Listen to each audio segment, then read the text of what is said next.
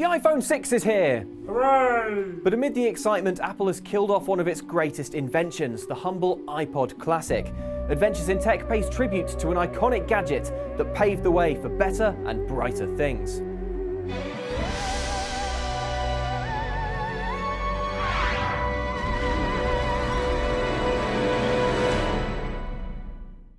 Today, Apple rules the tech world, but we're journeying back to the early noughties, a tougher time for the company that found Steve Jobs trying to build on the success of the iMac. The boom in MP3s caught the company's attention, as did the fact that MP3 players of the era were lacking that something special.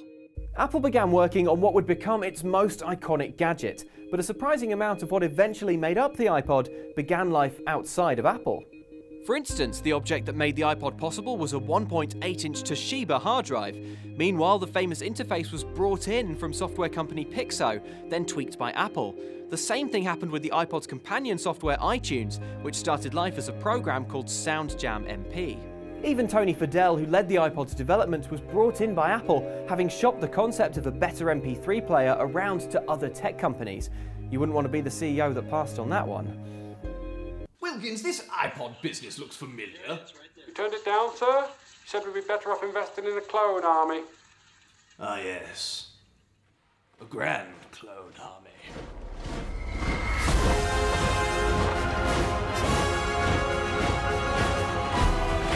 It was Apple itself, however, that polished the iPod to a high sheen.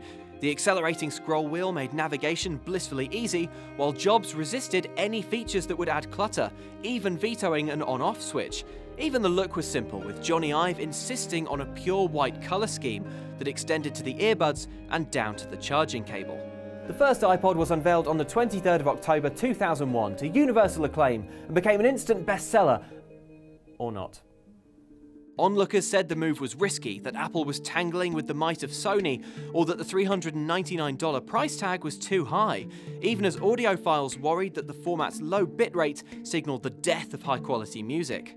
Slowly, however, the iPod forged its reputation. Windows compatibility in 2002 let PC owners get in on the fun, while the next year welcomed a futuristic, touch-sensitive model.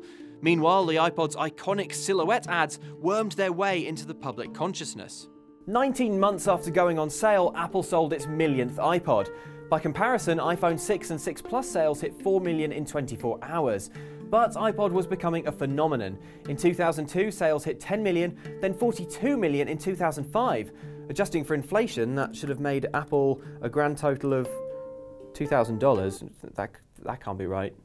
2,000. No. And then point 1 Yeah, times by 3. I did the point 1, but you haven't. Yeah, no, not. a lot of money. Apple kept the momentum up, adding the iPod Mini, the iPod Nano and the iPod Shuffle, bringing colour screens, colourful casings, photos, video, shoe sensors and limited edition iPods to eager shoppers. The iPod had a huge impact in its own right, but what's clear now is that its greatest service was to move us on to bigger, brighter things. The first iPhone was a big leap forward, but thanks to the iPod, it felt like a natural next step. Apple's gadget prepared the world for a mobile revolution, and every smartphone, tablet and smartwatch since owes it a debt. Today the classic has been discontinued, but when we tell our grandkids about the gadgets of yesteryear, this plucky product is bound to feature prominently. What do you remember about the iPod, and do you think Apple's latest tech does justice to its legacy? Let me know and check back next time for another adventure in tech.